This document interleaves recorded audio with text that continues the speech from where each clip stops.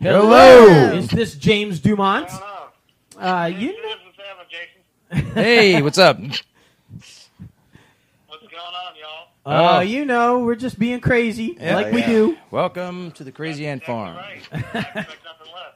That's right. So you survived Gordon, huh? Yeah. Oh, yeah, it was brutal. Oh, yeah, it was terrifying. So brutal. Over here Sunshine, blue skies. One of the most sunny days I've seen in Louisiana, and the warm. You knew there was a storm coming because you could feel the warm heat. Right. Like there's the wind that goes through, but this is like a heated wind. So Yeah. nothing's happening. Right. And it's like a beautiful sunny day, so really nothing's happening. Yeah. Exactly. Come on now. Yeah, it was same over here in Mississippi. And Hell yeah. actually, we're making fun because today, while we're recording the show right now, it's been epic storming. Yeah. We've seen more rain and thunder and lightning today than anything we saw yesterday. Yeah. So. Wow. Yeah, pretty funny. Now we're getting the feeder bands. So, you know. Never forget Tropical Right. Storm Gordon. There was a leaf I saw on the ground. All right. That's right. That's right. Well, listen, thanks so much for joining us, Hell man. yeah. We're really excited about this interview and really excited to have you on as a guest. We were just telling our listeners, for anybody who's fans with that show with those guys in Bourbon Bay Radio, you interview with them. And I listened in on your most recent interview with them, and I was just impressed as hell. The way you approach things and how real you are, I was really impressed, and I was excited to get you on the show and talk to you about the way you approach your craft and how you go about handling yourself and the way you carry yourself in this crazy industry. Hell yeah.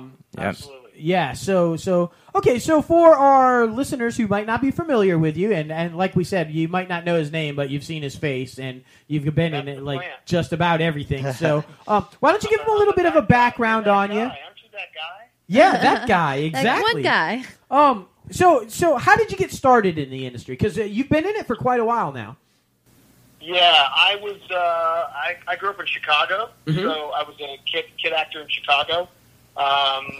Did a few things in high school. My school had a lot of really amazing kind of people in it.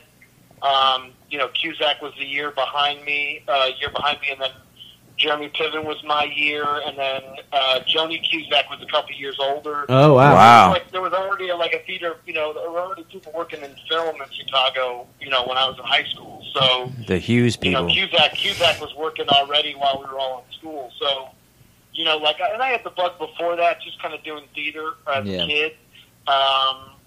Just as a way to kind of I remember my mom telling me this story when I was real little, that it was the first season of Sesame Street. That's how old I am. And I remember looking at the TV, and I just turned to her. I was like, I want to do that. Yeah. All right. Like, what? I was like, I want to be on that. I want to be on TV. When I was really little. So Kind of how I was went. just kind of she's like, you do? It's like, then, next thing you know, I'm doing modeling and then doing commercials and stuff as a kid. And then I did a lot of extra work when I first started out. I did Risky Business as an extra. I did, pretty much as an extra. And then Blues Brothers, I was an extra. But then Oh, nice. there was an opportunity to do a whole dancing scene. They wanted people to know how to dance, and so I knew how to dance, and so we did the whole dancing scene, with Ray Charles, dancing in the streets. So Oh, wow. Nice. Shake a tail So- feather. Yeah. That was the first kind of big thing where I was like, okay, now I got this SAG card that I was supposed to get, and I've kind of had it ever since. And I stopped a little bit, played a little baseball in high school, auditioned for lots of stuff, and then I got into college and went to school in Boston. Oh, okay. Well, Yeah, there you go. okay. First of all, can there be a more epic way to get the SAG card? Right. Shit. That's a pretty. Yeah, it's great. I went from my uncle was the head of the CTA transcripts for special events, and so I was on I was one of the passengers on the train on that. Oh, okay. And then someone had said they were doing dance auditions next week for the scenes they were going to do on the train platform. So I went from being on the platform to down on the street. So it was it's that story that everybody's like, oh, you want to, some people do extra work in the hopes that they get upgraded to get a line. Right. So that was my, that was the situation for me. And so, yeah, it worked out pretty great. And there's this one, I'm on the whole dance sequence, but there's one little section that I keep showing to my family and stuff. And then that got me, at that point, you do commercials for a little while. and you're called Taft Hartley, and then you have to like join the union. You're a must join. Right. And at that point, I was a must join, so I was like, okay, now I'm doing movies, so I'm just gonna, but it didn't mean that I was working for like quite a good while. I had a small part in the movie Class with Rob Lowe and Andrew McCarthy that got cut out. Yeah, and that's Jacqueline Bisset, right? Yeah. Yeah, I remember that one. And really not like a movie. It was a movie of the week that I did early on, and then it wasn't until like when I got to school in Boston, I went to BU on a theater scholarship, and started again. They were just immersed in theater for the first 2 years. So then after that, I went to New York and I started working in New York. Awesome. Doing mostly theater, like a lot of theater. I did tons of. It was not uncommon at that point in time for an actor to be doing live readings of plays, of young playwrights' plays, 3-4 times a week. I mean, I would see a group of people that are all kind of like, now these playwrights are all television producers and creators of shows, and we used to do a lot of their. Alan Ball was one of the playwrights, and he did 6 Feet Under. Yeah. Craig Lucas. God, the list kind of goes on. Pretty much almost every writer that was on HBO in the last 20 years was a former playwright in New York. So there was a time where us actors would just kind of go, from reading to reading. It was just a way to keep your skills sharp. The modern day equivalent of that now is the self-tape auditions. Right. So the way to kind of keep sharp is just by having real auditions that you put on tape. But in the back of the day, it was just like you had to, there was no cell phones, and you had to have change in your pocket to call into to your answering service, or you had a beeper, right? Or you had an answer machine that would beep you when there was a message. So, you just had to wait for the call. But while you were waiting, you were really kind of working your craft. So I was involved with Ensemble Studio Theater, which had like David Mamet as a theater member, as a playwright member, and some of his early plays. John Patrick Shanley. Wow. Wendy Wajerstein, these are like playwrights from the mid '80s or yeah, 90s. Right, yeah. That so you would do their plays. That's how you kept your skills sharp, and from that you'd get plays, and agents would be there, and casting directors would show up, because in those days casting directors would be out looking for people. Right. That was the kind of reverse of these days, which is they're trying to avoid actors. Because there's just so many of them. They're just like better to have it electronically and keep it at distance. But those days, casting directors and agents were out 3-4 times a week watching their clients and various things. So that was a way in which that I got my first kind of agent that way, which was, as I was able to really kind of be doing a play with somebody else who had an agent, and that agent came to the show, and that's how I got my first agent in New York. Right, and that's fantastic. Just I love the theatrical background, and that you come from theater, because we've had several guests on the show who started in theater, and they all talk about how they wouldn't have had it any other way. That the experience that they gained from there, and what it led to as film and television, was invaluable. Just hearing you talk, and the way you say you approached, keeping your craft and doing the reads and the different things, you can tell. Do you find yourself going back and doing a lot of theater now that you've seen a lot of success in film and television? Is it something that you still enjoy doing, or? Oh God, I would love to do it more than anything. It just becomes a financial and time responsibility. Right. I'm the breadwinner of a family of 4, right. So it's like, so film and television are my ways of making money.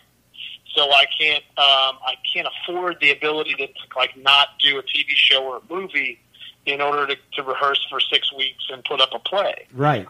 So that's the biggest challenge for me, is that, if I nail a series or something like that, or, some big movie where I'm working multiple weeks, then I'd have a little bit of a nest egg in order to kind of put some time aside. There's a couple of plays there's a play that I produced in LA that I've been dying to do in the South, which is about sports gamblers, about guys that bet on college football. And, that's the kind of play that if I were to put it up at like a casino, right, it would never close. It would just never. It's like Bleacher Bums, but for football. Yeah, and it's these two guys and a girl, and 2 guys and the unlucky girl that's in the middle of their lives. And it's just a great comedy. And we thought we would just run it for like 6 weeks in LA. We ran for 6 months. And there you 6 go. months theater in LA was like unheard of. Yeah. So that's a play that's something that I've been, my wife has been bothering me about. Why didn't you do that? Serious games. I'm like, I don't get around to it. And I just don't. So I mean, that's something that I would probably pursue, but I'd probably produce that and put together 3 or 4 different casts. Yeah. In order to make it, keep the show running in case. Because the challenge we had in LA is that the same thing here is that all the actors that I've been working with in theater, they work a lot in commercials in LA, but they worked a lot in television as well. So we had 3 full casts of that play in order to kind of switch people around.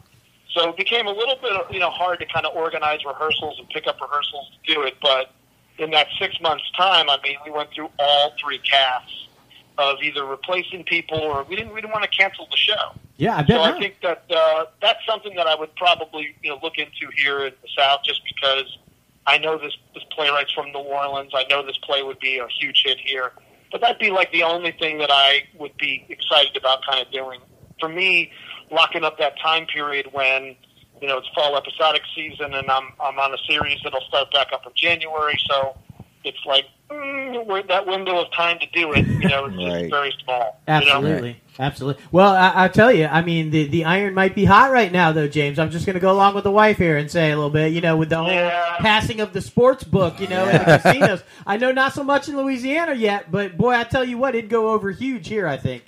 I think they're trying to make it legal in Louisiana. What I figured if this was like, if I were to do it right and put it in a place, I call it jock theater. This is the kind of theater where like a girl would go and they're like, I never thought I'd be into this thing, but it's really good, because there's a girl character in the thing, but it's like, guys in football. It's just like that's never going to not go out of style, particularly in the South, and gambling, So it's got a good edge. We'll see. I mean, I'm going to put together some readings of it and see if we get the people behind it. Awesome, one step at a time. But, I keep saying that I've been here 3 years now, full time, and so it still hasn't happened. Well, I have confidence it will, and when it does, let us know, because we will help promote it and push it and get behind it. Absolutely. Yeah. So when you say been here for 3 years, for our listeners, you're talking about New Orleans, correct? Yeah, I relocated about 3 years ago full time. I've been going back and forth. My wife is originally from Baton Rouge, so we got lots of family here. So we've been wanting to move back, for a good while. I just, if it wasn't for Deepwater Horizon, that gave me 12 weeks of work where I knew that I would be having, consistent employment enough to kind of make, rationalize the move. Right. My daughter got into NOCA. My son got into a school that's a feeder school for Jesuit high school. So, nice. It was just like, it was kind of time for us to kind of, LA, we'd done our, ran the course in LA, had a nice house and sold it so that we're able to kind of have a little bit better life here in Louisiana. Right. Well, congratulations on that. I mean, I think that's great. I think we've had several guests say that you've got to kind of pay your dues and make it through LA and then kind of go where you want to go. Yeah, right. I mean, you don't have to, don't have to live in LA to be if you've already paid your dues. You can do you it just got to kind of go through there and get where you want to go. So congrats to that, though. That sounds fantastic. And hey, New Orleans is picking back up again. And now I work a lot more on the East Coast than I did before. You're just out in Baltimore, right? It's like New York never really kind of considered you for opportunities because you were LA. Right. But now that I'm in New Orleans, which is 3 hours from LA and 3 hours from New York, and 1 hour from Atlanta, I'm kind of in the right spot for whatever I need to do. So I've worked both in New York and in LA. The irony is, after a year of being here, I book a big miniseries back in LA for the Law and Order, Menendez. Yeah, right. It's like, yeah. I guess I had to leave LA in order to get, to get 6 episodes on the series. I guess I had to leave. Right. Yeah. So it's just one of those kind of like, I think, and I said it before for younger actors. I think, everybody feels like you've got to be in LA or you got to be in New York, and that's just not the case. Atlanta's just fine. New Orleans is just fine. I think the thing that people really because I started to coach, which I've never done before. I started coaching and teaching about 3 years ago. That's how we met. So I have a lot of young actors that I kind of mentor and help and really get their on-camera skills competitive for whatever market, But I think the thing that people happens is they do one job on NCIS New Orleans, and they're like, I'm ready to go to LA. And I'm like, look, no one is going to care about cop number one. Right. It's like why leave here? where you're one of like 25 young actors that everybody likes, then go there and be, 250,000 actors in your age group, being a small fish in a small pond rather than a... So I always say to young actors, I'm like, don't leave one market until you've really dominated that. Right. Then go on to the bigger markets. I mean, until you're the guy that walks into every audition in Atlanta and Louisiana, or even New York, you go, until you're the guy that's booked every other job that there is to be had in that area. That's when you leave. But until you're that person, or let them call you. Let them. Few of the actors that I know that have done so well are because they were being pursued by managers and agents in Los Angeles or New York. Right. They were coming looking for them. And I go back to the Dakota Fanning story, which is Dakota Fanning, stayed in high school all in Atlanta, all while she was a movie star. Yeah. She never left. Her, and Elle didn't leave until she was done with high school. So it was like the Fanning still lived and worked in Atlanta, but she just worked all over on movies. So right. I just feel like until they're calling you, there's really no reason to kind of go there. I know there's a time and window where, if you're 18 to 24 in terms of the type of characters, that's a place for you. But there's already people already there, and they're not making a living, and they're struggling, and the cost of living is extremely expensive in LA now, more so than it ever has been before. So I feel like until you're the person that's got recurring role on a network series, or you've been in a major film, really nice role on a studio movie, or lead an independent, when you have those kind of like under your belt, and you have real solid representation that's hungry and excited about working with you, that's the time to go. But until then, this is a great place for you to really do as I did when I was younger, which is, I did readings everywhere. I'd show up to the opening of an envelope. That's how hungry and excited and desperate I was, And so I feel like, that same kind of excitement, enthusiasm, and now there's a time where people create their own projects. So definitely, you can shoot a feature film, you can do a web series, you can do your own television series. I shot my own show recently, and that never did that before. Yeah. So I think it's a time now where until they're looking for you. You know what I mean? Absolutely. There's no reason to leave. Dominate one market before you go on to the next one. And see, I think that's just fantastic advice. It's like I said, it's one of the main reasons I wanted to have you on the show, because it's real. You just lay it out and you say how it is. And I think that's invaluable advice for people who are listening to the show trying to crack into definitely. the industry, who think that it's not possible. And not only are you saying it's possible, but you're telling them how to do it. And I think it's fantastic advice. I like your approach. And I think it's the way you've been able to build a career by the way that you think shows that you can have a successful career over a long period of time. Yeah. And make a living doing it the way you're doing it. And so much respect for you and how you've been able to do it. I think it's fantastic, and I'm glad our listeners are hearing it. Are you still coaching? Yeah, I still coach. I do an on-camera workout 3 times a week when I'm not working. Yeah, that's how we met. Actors bring in material, and I kind of get them sharp on camera and give them notes and adjustments. And then the big thing is we watch playback, and playback's really where you learn. If you don't know you're not doing something, or you got this little tick in your eyebrow, or you raise your eyebrows a lot, or your eye lines are outside of the frame, it's like if no one's showing you that, you're never going to get better. And I think, unlike when you're doing theater, you do it live, and the audience tells you whether you suck or not. Yes. Right. So it's like, but I mean, when it comes to film or television, it's like you have the luxury of playback to really kind of learn and see what changes and adjustments. So it becomes very empowering. So for me, I feel like, I'm creating this kind of class that, and I've done it in New York, and I've done it in Atlanta and Chicago, and did it up in Boston when I was working up there. I just, find 6 to 8 people who are really hungry to kind of learn the craft of how to work within the, act within the context of the frame and really prepare for auditions, because now we're at this time where, you can shoot auditions, you can live one place and shoot and work somewhere else. Right, exactly. exactly. So it's like, it all comes down to crafting, and it's important to know how to act, because then I can really kind of help you, as opposed to I'm not an acting teacher. You know what I mean? I can't teach you how to act. Right. Well, I I can teach mean, you what I do, but I can teach you what to act and what's applicable for an audition. I think that's what's different. Is that well, I myself. You're an excellent coach, if I recall. 2-3 times a week, so I'm showing you, techniques and skills that I use myself in real time. It's not like I'm trying to rope you into a class for 6 to 8 weeks and, you know what I mean? Fill you up with philosophy. I'm actually filling you up with, knowledge and real things that I use myself. Well, so it's a little bit different in that regard than your basic acting class or an on-camera class. Absolutely, is that it's a workout. You know what I mean? You go. I'm a coach. I'm not really. I have things to teach people, but I'm not a teacher per se. I don't coach from opportunity and what my experience is. Yeah. I don't know if you remember. That's how we met. I know we've met other places, but a friend of mine, Nuruddin DeBose, brought me to your class once, and I think the only thing I think you remember one thing, you just had a problem with my eye line. So you gave me. So you're an excellent coach. I do remember that, and so I would really endorse you for that. But I was just curious if you were still doing it. I think it's in crafting.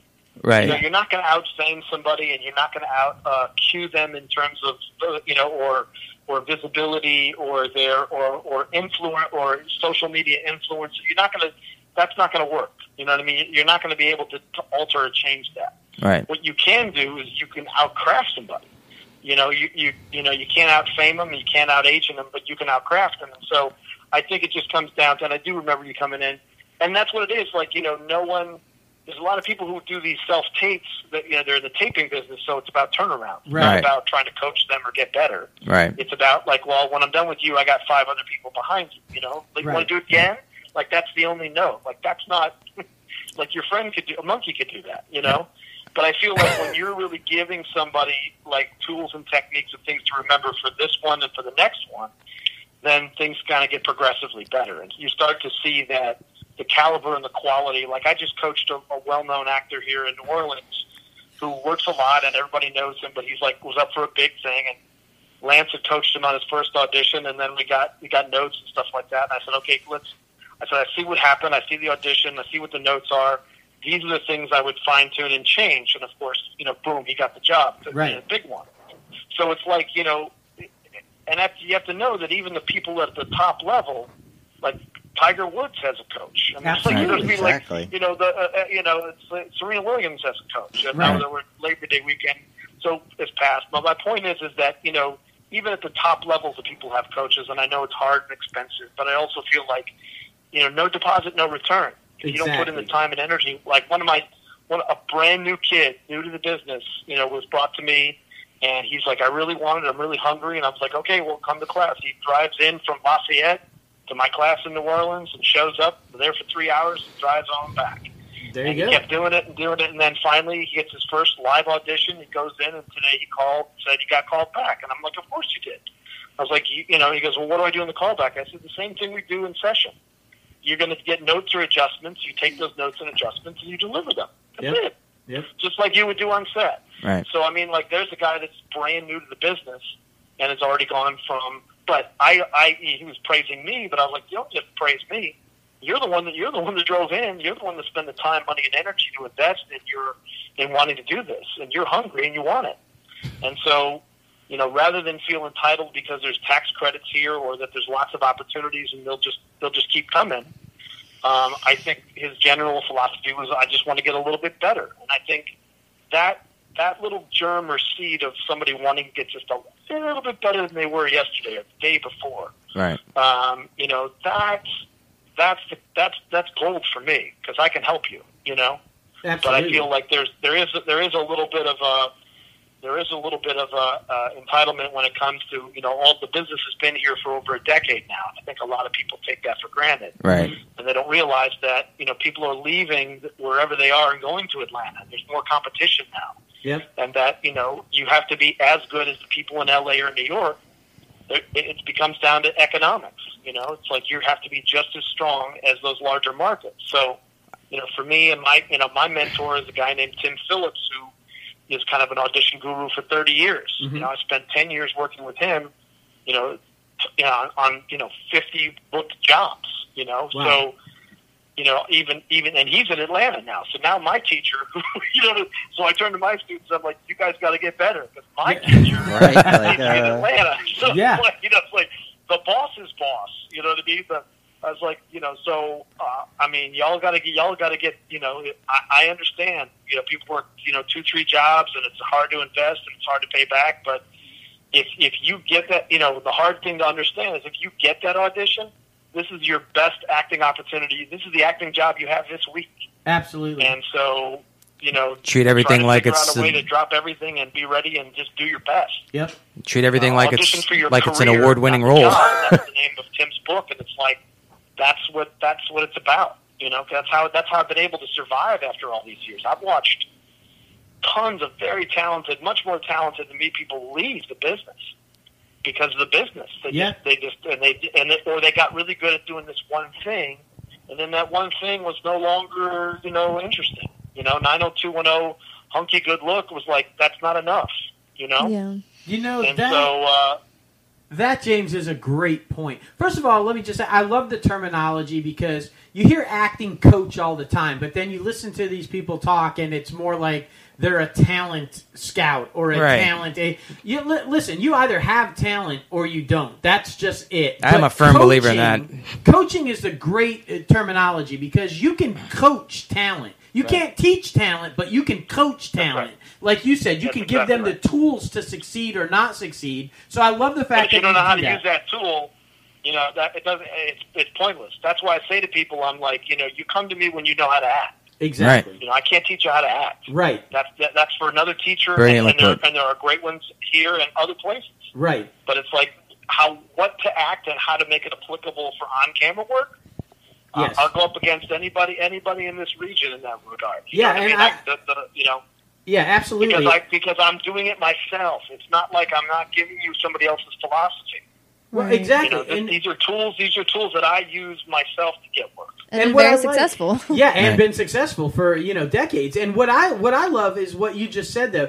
Like if somebody gets relaxed or comfortable and they fall into this niche of this is what they do, and then what they do is no longer wanted. So I love the approach that you take about, no, you have to be able to do this and this and this and this and be able to use those tools to go after more than one thing. Because I think you're right. I think we've seen a lot of people come and go where they just get comfortable in what they're able to do and never grow. And then, like, what they're able to do is no longer necessary, and they're gone. And I love the fact that you bring that up and are real about that because I agree with you. I think we've seen a lot of talented people fall by the wayside because they were stuck in one mode. And that's a great exactly point. Right. That is a great point. And, even and I'm not saying these things as even philosophically for myself.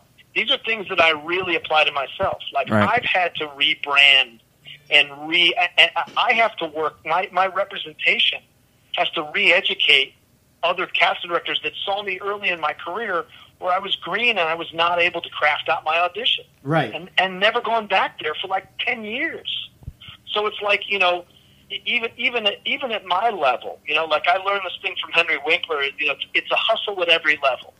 Exactly. It's a hustle at every level. And I had this hilarious thing happen where Henry Winkler handed me I met him and I'm like, oh my God, it's the Fonz, fucking Yale graduate, the Fonz. I mean, like, I'm meeting the Fonz.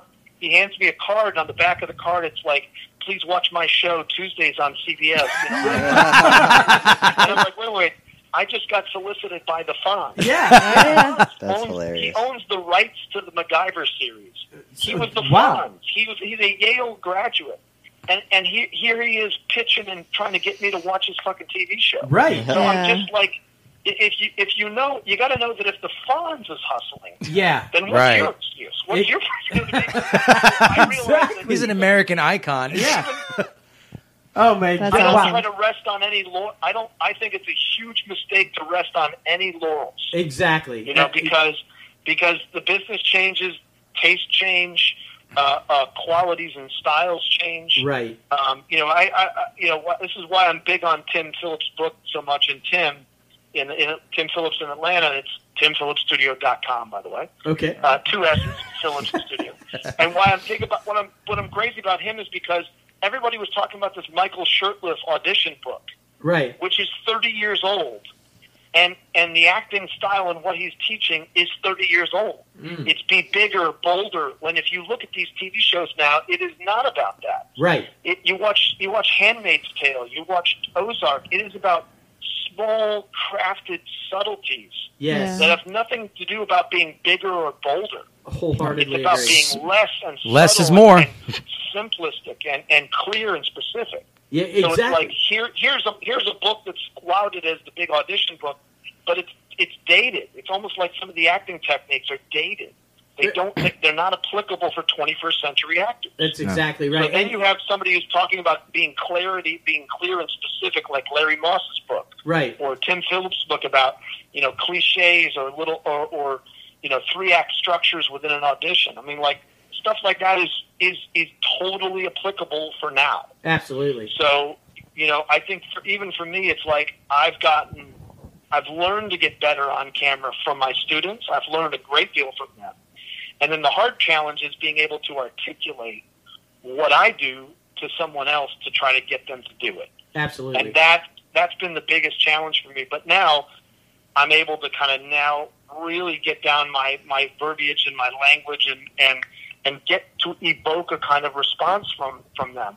And then what's happening is then myself, when I'm looking at material, I'm working that same particular way. Yes. I'm trying to find the things that are going to separate me from everybody else. And see, I love So that. sometimes- I love Yeah. the fact that you recognize that you can learn at the same time you're coaching. You can learn Correct. just as much from them as you're teaching them.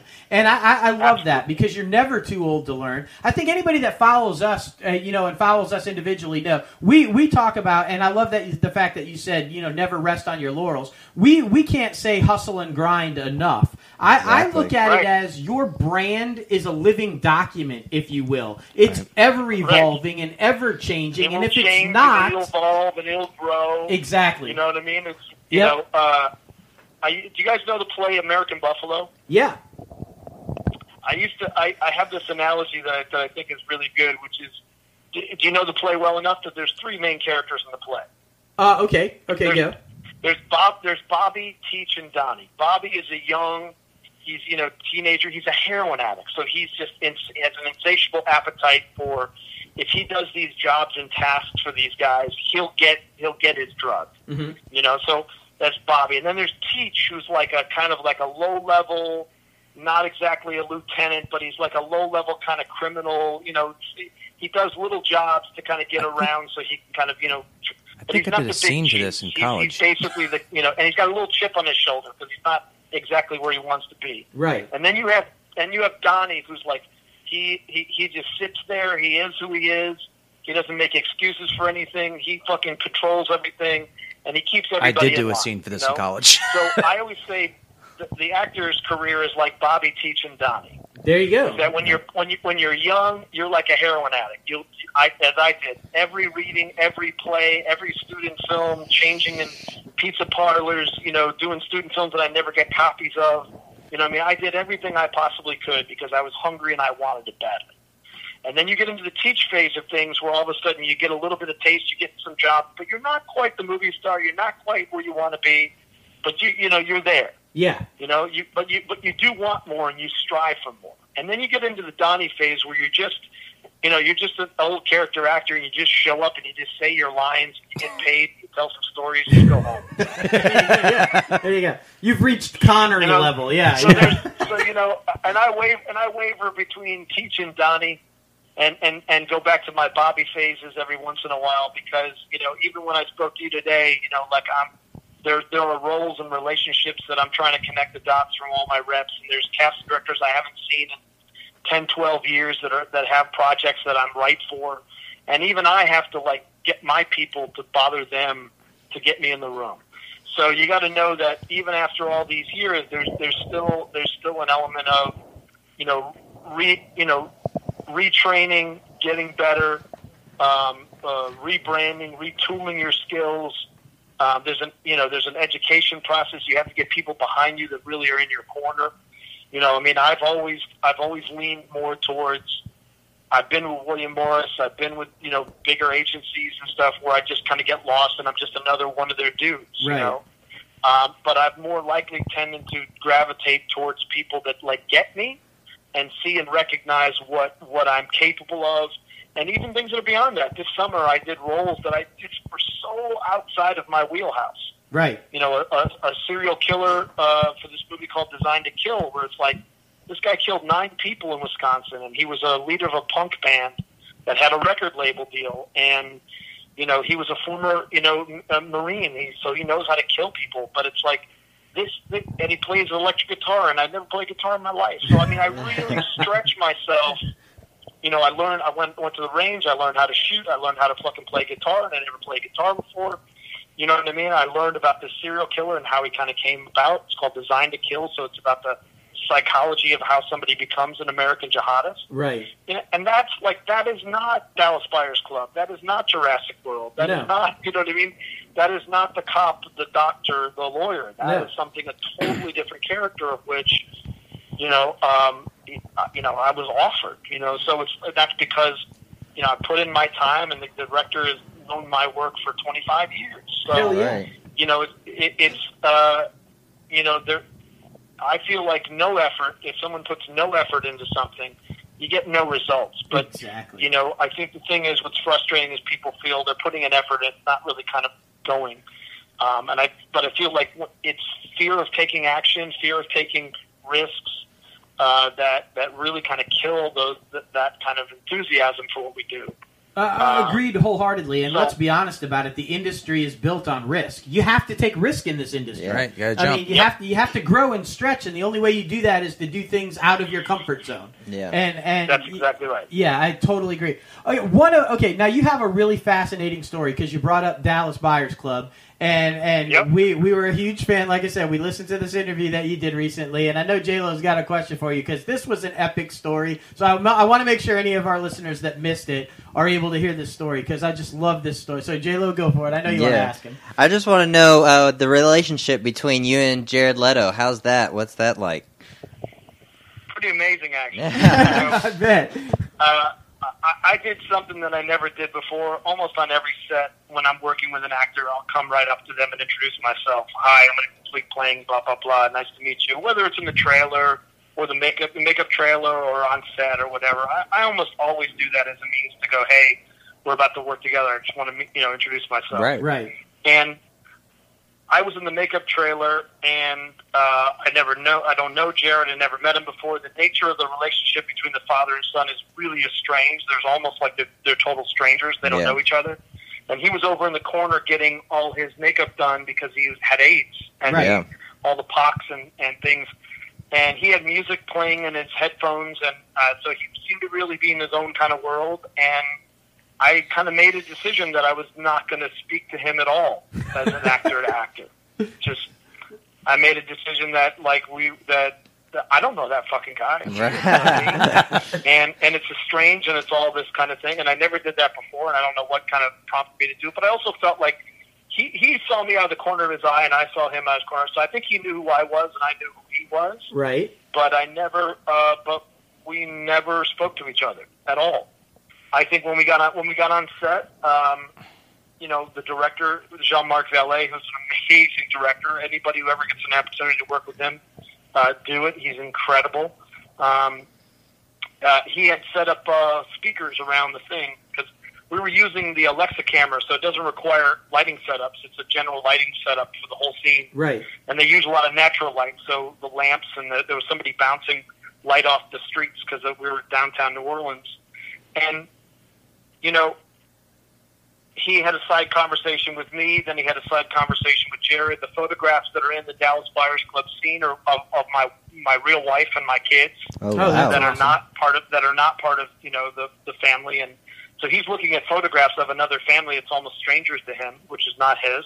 And that's what the intent was. Yeah. So, then there was this very slow, melodic kind of like French accordion kind of music playing, which is very sad and melodramatic. And Jean-Marc had set that music up specifically to kind of set a tone of what the scene's about. Mm-hmm. So he had a little side conversation with Jared, had a side conversation with me, and he said, hey, don't worry about the camera. The camera's job is to find you. You just do the scene. and I'm not going to call cut. I'll call cut when we're done. I said, and then we'll just say do it again. He goes, but I just want you to go through the action. I'm not going to call action. You just do what you're going to do and let the camera discover it, and we'll go from there. That's awesome. Yeah. And so then we did the scene. He got some notes. I got some notes. We did it again. And then we ended up doing it like 40 times. I think it was 42 times. Wow. And I found out from the editor that one scene has 8 different cuts in it that are from the various 40 Yeah. takes. Wow. And once we really kind of had the scene, and he would give a little, do this, he'd give little tweaks here and there, and this move around here. And, then we would improv stuff. Then it was like coming up with stuff, and I'd tell him, God's punishing you. You have AIDS, and don't worry, I'll cash in. I'll cash in on your demise. Right. Choosing, you made that choice to be who you are. And Mom, and he'd say, well, I've always been a disappointment for you. You wish I was dead when I was little. And I was like, it was all these nasty, horrific things that were said to each other. Yeah. And after it was all said and done, I mean, we were both fucking emotionally, and we both were in tears, various different types of scenes, back and forth. And then when the scene was all over, he turned to me, and I turned to him, and he goes, who are you? Because I'm Jared. And we never spoke to each other at all. It was always in character. And only at that moment, and he's just been, man, we just fucking created some magic here. Yeah. And from that point on, like, Jared felt like that scene was the scene that got him the Golden Globe and the Oscar. Right. Man. Other scenes were intense. Yeah. But the one between father and son was the one that really put him over the top. Yeah. And So anybody when it came who's to the anybody who has not seen the movie, you should definitely see the movie. Oof. And you're right. That scene Jennifer is Gardner came up to me on the carpet. She's like, that scene is the most powerful, heartbreaking scene in the entire movie. Absolutely. Like, who are you? You're amazing. Yeah. And so Jared never kind of forgot that. So when he came to L.A., 30 Seconds to Mars was at the Hollywood Bowl, and he gave me a couple tickets, and I went backstage with my daughter and met him and his brother and band, and and then when it came to the Golden Globes, I mean, I'm there with him. He's like, hold the Golden Globe, half this is yours, and I'm like, no, this is you, buddy. But like that kind of generous spirit of which he didn't have to do any of that. right. And that's a mark of I found my experience has been that the people at the top levels of this business are there for a very, very good reason. Right. The Tom Cruises and the Tom Hanks and Spielbergs and Soderberghs, it's like, these are exceptional people. These are exceptional people on many, many different levels. Not anywhere near the tabloid shit of the Kardashian crap that's out there. I mean, real talent. Yes. And real genuine, and they spend their time and they understand the value. When we're doing Catch Me If You Can, there were Make-A-Wish kids there that would not even be able to live for when the movie came out. And after each take, Tom would stop, and Leo and Steven would explain to the kids how the scene was, that it was historical. Cool. And some of the kids are lying there; they can't even stand up. That's how deathly ill they are. Right. And it's like that's use fame that way. You know what I mean? Yeah. Is to help and create amazing experiences for people. Right. As opposed to this other just tabloid crap. Yeah. No. You know? Yeah. Oh, And I love that. I learned a lot of really lessons. I still do an intro, and I may do every once in a while. If the right character and situation is right, that I won't have conversations. And I did that a little bit in Baltimore with certain people. Because my character was such a sociopath, I did not give eye contact to people. I did not make jokes. I did not, and then when the work was over, then I was fine. Right. Yeah. But when I was in that work mode, I basically was very detached, unpersonable, very much like my character was. Yeah. Well, it I wasn't helps. staying in character per se. I just wasn't engaging in conversations and interactions of which would distract me from what I'm doing. Right. Yeah. I'm glad J-Lo asked, because I wanted to hear that story again, and I wanted the listeners to hear it. And I love the way that you kind of rounded the story out with, because I have another friend who's in the business who also said that, and I think it's a brilliant thing about how you create art that you hope moves people, that you hope makes an impact on people. And I think you're right. I think it's the artists who realize that and can share that the way that you just explained with certain people that do, they're the ones who are successful. They're the ones who stay in the industry a long time. They're the ones who stay at the top a long time. I think it's a great point, and I'm so glad you shared that That's story. how you stay constantly relevant. If you're not adding anything, Exactly. Right. you're detracting. Exactly. Right. You got to keep adding to your game. And right now, the environment, the political structure, the White House, the Senate, I mean, you know, you want to fuck, you know, and you kill, and he comes right in, and he kills the NEA, the National Endowment for the Arts. Right. Like, there's no better time than now that an artist needs to make their mark and tell their story. Exactly. There's no better time, and we're all craving for it. I don't want to hear any more shit about separatism and an undivided states. I'm done with that shit. Right. I give me the human common thread. Right. You know, like I just finished watching season 1 of Ozark, and I'm just like, you know, I'm going to bed thinking that oh my God, what's going to happen to them? Oh my shit. Yeah, shit is crazy. What if I got in some shit like that with my family? Right. Like, oh my God. Right. You know, like I'm so lucky my family is like fucking healthy, and Yeah. we got our problems, but not like that. You know what I mean? Yeah. That's just a fucking TV show. Right. Do you know what I'm saying? Right. But I mean, like that's, you know, as Shakespeare said, to hold as twere a mirror to nature. Yes. Yes. Like that's the deal. That's fuck the fame, fuck the money. It's like if you're not unearthing human behavior to inspire people or to make them think, Or just then because you love it. then you know? all you're doing is killing time before we're feet up. That's all Absolutely. you fucking do. Absolutely. And And I you could can do not. all the comic book movies you want and tell the stories, but even in those are There's some even messages in fantasies those, and things that we all kind of wish for. Right. You know? Exactly. Exactly. I think I Even though could we're not like, agree we with all you. wish we all have superpowers. Right. Just, we can't fly. Right, exactly. But we can be compassionate for somebody. That's Absolutely. a superpower. Could not We agree can with love you more. somebody that we totally don't look anything like or disagree with. Yeah. Yep. That's a superpower. That's exactly So right. rather, you know, so for me, it's like, you know, my mission is clear. You know, my business plan is clear, and I feel like, you know, that's, you know, I did a movie that was financed with people that I totally 100% disagree with politically, and their message, and my point was but that was my job. My job. Exactly. This guy really existed. Exactly. I can do something that I don't 100%. You know, like I may not agree with the politics of it or the purpose and intent behind this. It's Right. fucking But I mean, acting. this guy's a historical Exactly. person that his voice needs to be heard. Exactly. Exactly. Person's dead, and you talk about him all the time. This is movie Roe v. Wade, Right. and to play Henry Yeah. Wade in Roe v. Wade, Right. Yep. I don't know. That to me, that's a huge opportunity. A huge Right. Now, it may opportunity. be the reason that the people behind it may be, you know, they're trying to they want to change Roe v. Wade. Right. You know, I mean, one of the producers was like, "Hey, did you hear Kennedy's dead?" It's like our movie's gonna reverse Roe v. Wade, and I'm like, well, I certainly hope not. Yeah. I have a young teenage daughter who I'd like her to be able to make a choice and not have it be a government dictate. You know what I mean? Right. So yeah. So we can agree to not we can agree to disagree. Exactly. And still But I still kinda make felt art. like, Yeah. You know, I know actors who stayed away from that movie because of all the politics and Yeah, I just read about that Right. the today. religious right groups that were behind it. Hmm. And I felt like that's. But if we can't have a conversation, if we Yes. choose not to create art with them, with people we don't agree with, Yeah. then where are we? We're nowhere. Exactly. We're nowhere. Yeah. You know, the unfriending and the not. If we can't have a communication or we can't create some piece of work together, then we have a much bigger problem. Yeah. We And I seriously feel do. choosing to not be part of that dialogue or choosing to not be part of the project because of what the fear or worry how it's going to be perceived in the industry, that just was ridiculous to me. yeah. Absolutely. Could not agree more. James, you are a wise man, sir.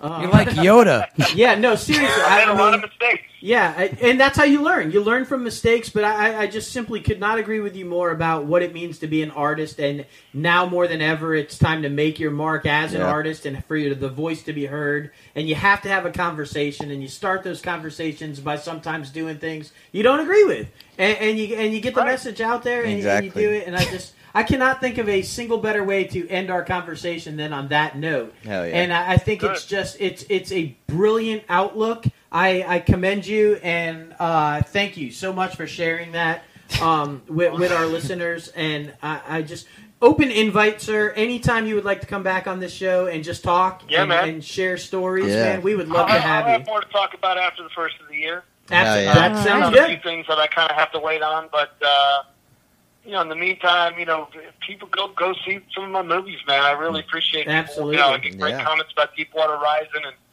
Patriots Day, and now I'm on The Good Fight, which is a really great show up in New York. Yeah. And there's just a lot of good stuff out there that I just I'm always appreciative when people, and I'm on I have open Facebook pages. It's not like it's all private, and I'm on Instagram, James Dumont, and Twitter, James K. Dumont. So it's like people can kind of follow what I'm doing, but it's always very nice and humbling when people are acknowledging a body of work and kind of sticking around. I may not be the guy that has tons of money in the bank. I don't, but but I get to work with some amazing people, and I create some kind of interesting characters that I think are provocative and make people stop and think and feel and be affected. And definitely. There's no better job in my book. No, absolutely. And listen, we will most definitely share all of your social media sites and direct people all your way. Hell yeah. And continue to promote all of your projects. I'm glad you brought up The Good Fight, because I'm a huge fan of The Good Fight. I think it was a brilliant great spin-off. show. Yeah. And our episode was all,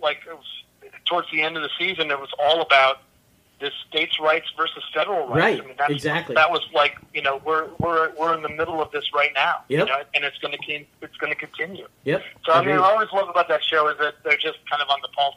In fact, they were ahead of a few kind of issues that came up later on. But, Agreed. It's such a good show, and it looks like there's a possibility of me coming back. So.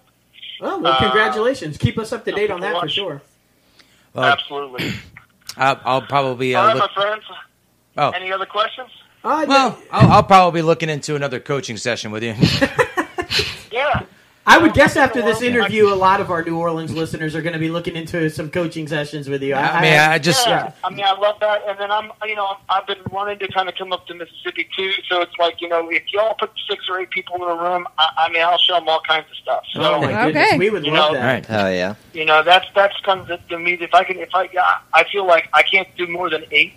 But you find 8 people that are really kind of hungry, I'll jump in my car and jump up there. I've been doing that in Baton Rouge now. I have a class in Baton Rouge. Yeah. That people are kind of clamoring for because, my friend Wayne Perret was teaching up there, and I didn't want to go up while he was teaching. So he's now moved on. And so I basically started the class up in Baton Rouge. So there's 8 people who are consistently wanting me to come up there, and I come up and, just to kind of knock it out. I do the same thing when I was up in Baltimore. I do it when I'm in LA. I just try to keep everybody kind of sharp. So, y'all want to put that together. You know how to reach me. Just reach out and just go, James, we've got 8 people who are hungry. Let's do it. Cool. Sounds like I think we can find that. Yeah, I bet we can find $50 ahead. I got car and gas, and I'll just work my way up there, get some dinner. All right. The K. So you let me know.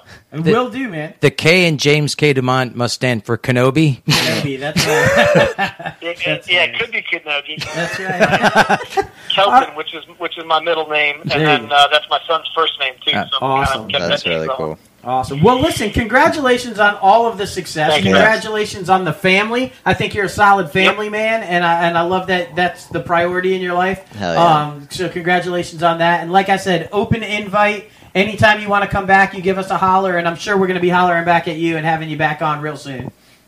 Sounds good. Thanks again. Appreciate all right, it. have a good one now. Have a good one. We'll be in touch soon. Take it easy. All right, bye.